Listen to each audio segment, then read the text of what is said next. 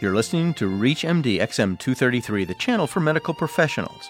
Welcome to the Clinicians Roundtable. I'm Dr. Maurice Pickard, your host, and with me today is Dr. Joel Kaplan, Chairman of the Board of the Chicago Lighthouse for People Who Are Blind and Visually Impaired. Dr. Kaplan is also a retinal specialist. Thank you, Dr. Kaplan, for joining us today. Thank you for having me. Today we're going to discuss this very interesting institution that's been in Chicago for over 101 years that provides help to the visually impaired. Dr. Kaplan, could you tell me a little bit about the Lighthouse? Well, the Chicago Lighthouse is the nation's most comprehensive rehabilitation and educational facility for people who are blind or visually impaired. We have been in existence for 101 years, and we service people from birth to death. We have babies that are born blind that we provide services for, and of course we carry through with our services all the way to for seniors that have visual problems. Dr. Kaplan, how did you get involved with this organization? Well, I first became aware of the Chicago Lighthouse during my training when I was a resident in ophthalmology. And then later on, while I was in practice, I would refer patients who needed low visual care. And after I retired, I decided to become more involved with the institution.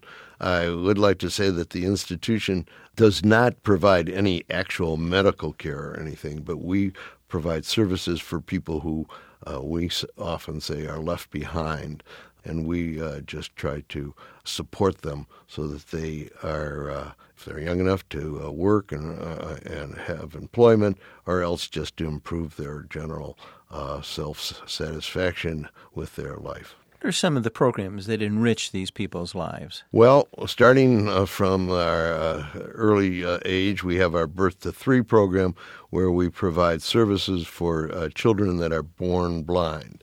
These children usually have only the single disability, and we start sending teachers to the home when the child is approximately 4 months old, or maybe even younger, because we want to first educate the parent, and then we work with the child in the home so that they can eventually mainstream in the regular schools.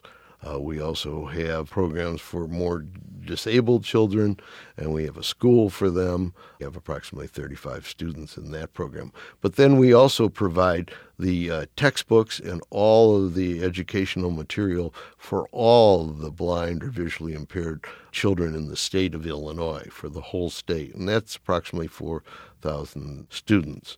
And we provide them with this material up through the 12th grade. We also have programs, Lighthouse Industries, where we employ people in the manufacture of goods and services. Those people are all visually impaired that you employ? All visually impaired, yes. What do you make there? Well, we make, for one thing, wall clocks. We are the sole producer of wall clocks for the United States government. Every government facility in this country, post office, Congress, White House, Veterans Administration buildings, purchases their wall clocks from the Chicago Lighthouse. And these clocks are manufactured by people who are blind. Everyone that works in our industry is blind, and they produce these clocks, and they have to have an accuracy. They can lose about 1/10 of a second per 24 hours because they are used in military facilities, and we're quite proud of that. Do you have a clinic, actually, that helps people adapt to their low vision? We do. We have a low vision clinic on our main campus, and then we have 7 satellite clinics scattered throughout the greater Chicago area. And these clinics first provide a thorough evaluation of the visual capacity of the individual, and then through various devices we try to enhance what remaining vision they do have. This can be through magnification, through telescopic lenses. Then if we're still not able to provide them with adequate vision to do what they would like to do or what they need to do, we have an adaptive technology center that enhances their ability to read with scanners, They can either enlarge the print or actually change the print to voice. And then we do have a whole computer program where we teach people to use computers even if they might be totally blind. If you've just joined us, you're listening to ReachMD XM 233, the channel for medical professionals. I'm your host, Dr. Maurice Pickard, and with me today is Dr. Joel Kaplan, retinal specialist and chairman of the board of the Chicago Lighthouse. And we're talking about the various aids and techniques that have come into play to help the visually impaired. It's probably not uncommon for somebody who is beginning to lose his vision and recognize it not to tell his employer. Are you the type of person he might contact while he struggles with his gradually increasing disability? Absolutely, and we have a program that we go out to the corporations and businesses in Chicago, and we always say to them, it's not if you have an employee who needs our help, but it's just a question of when. And most people that are losing their vision are very, very upset about this, and they're very concerned because it is difficult for a person with a visual impairment to get a job. Unfortunately, 70% of the adult blind individuals are unemployed in this country, and that goes up to 90% with people of color. So when someone starts losing their vision, they're quite upset and quite worried.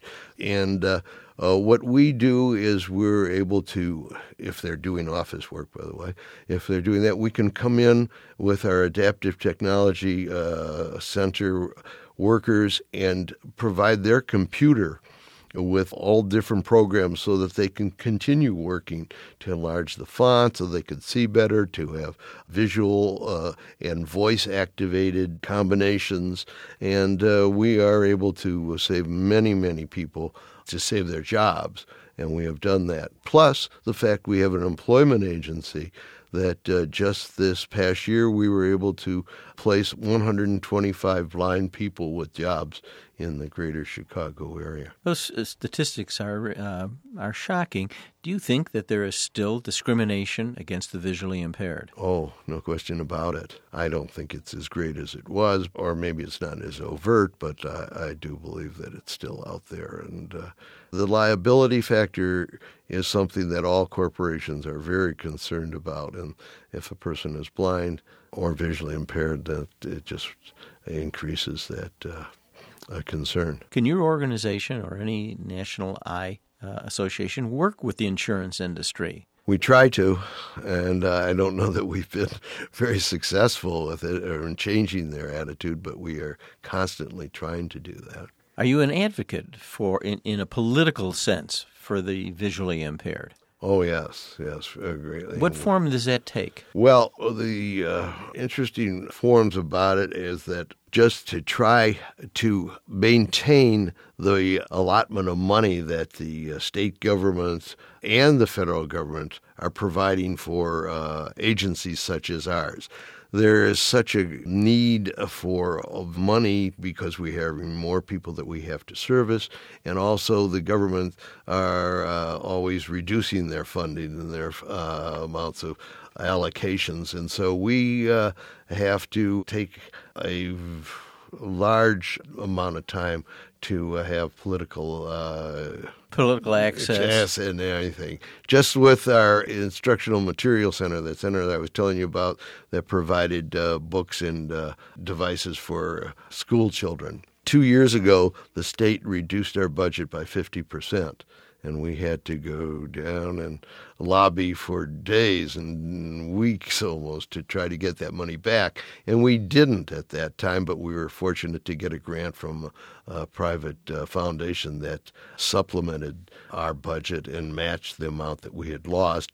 And then this past year, we went back to the state and had the full amount reinstated. Where is the rest of your funding come from? Well, we get government funds, we get state funds, we get grants from private foundations, and our industries also brings money in. and then, of course, private charitable donations. So we figure that we get approximately 1/4 from government funding, we get about 1/4 from private foundations, and we get 1/4 from the sale of our products, and then 1/4 from individuals. This is a national problem, and our audience is a national one. How can people, doctors as well as patients who may be listening, get the kind of information that you would offer them? Well, they can do two things. They can go to our website, or they can call the Chicago Lighthouse directly. And in addition to that, you can go on the internet and look up the American Foundation for the Blind or the National Foundation for Blind. They're both two separate organizations. But you can just contact the Chicago Lighthouse, and we would refer that person to their local facility. The Americans with Disability Act, did that do something to help the visually impaired? Oh, yes. I think it definitely did. It made it much more difficult for employers to get rid of workers that were having some visual problems, and it also alluded them to the fact that there are organizations out there that will be able to help these people to maybe not do the exact job that they had before, but maybe doing something else that would be of value to the company, and so that they do not need to be fired and they could continue doing their job and supporting themselves and their family. If a client of yours came, could you also direct them to Social Security disability insurance programs or supplementary security income programs? Well, we could, but we don't. We would just provide them with that information and the numbers. We do not have a liaison with those. But you would make them aware. Oh, well, yeah. Because I would imagine that many people don't know the various federal programs that are available to them. Oh, that's for sure. That's very, very important. And we do have a social service program that we provide information, all subjects. In reading the newspaper, I get the impression that our country is focusing on blindness in the third world, that Jimmy Carter's plan to provide medication for river blindness is often catching the headlines. Do you think there's anything like your kind of program existing in the third world? And if not, is there a need for something like this? Well, I'm sure there's a need. I don't really think that there is a real program like this. And the reason probably is strictly a financial one, that the funds are going to try to wipe out disease, and there isn't anything left over to provide supportive care for those that have been permanently impaired. I want to thank Dr. Joel Kaplan, who's been our guest, and we've been discussing Lighthouse of Chicago, an institution to help the visually impaired. I'm Dr. Maurice Pickard, and you've been listening to the Clinicians Roundtable of REACH MD-XM 233, the channel for medical professionals. For comments and questions, send your emails to xm@reachmd.com. Thank you for listening.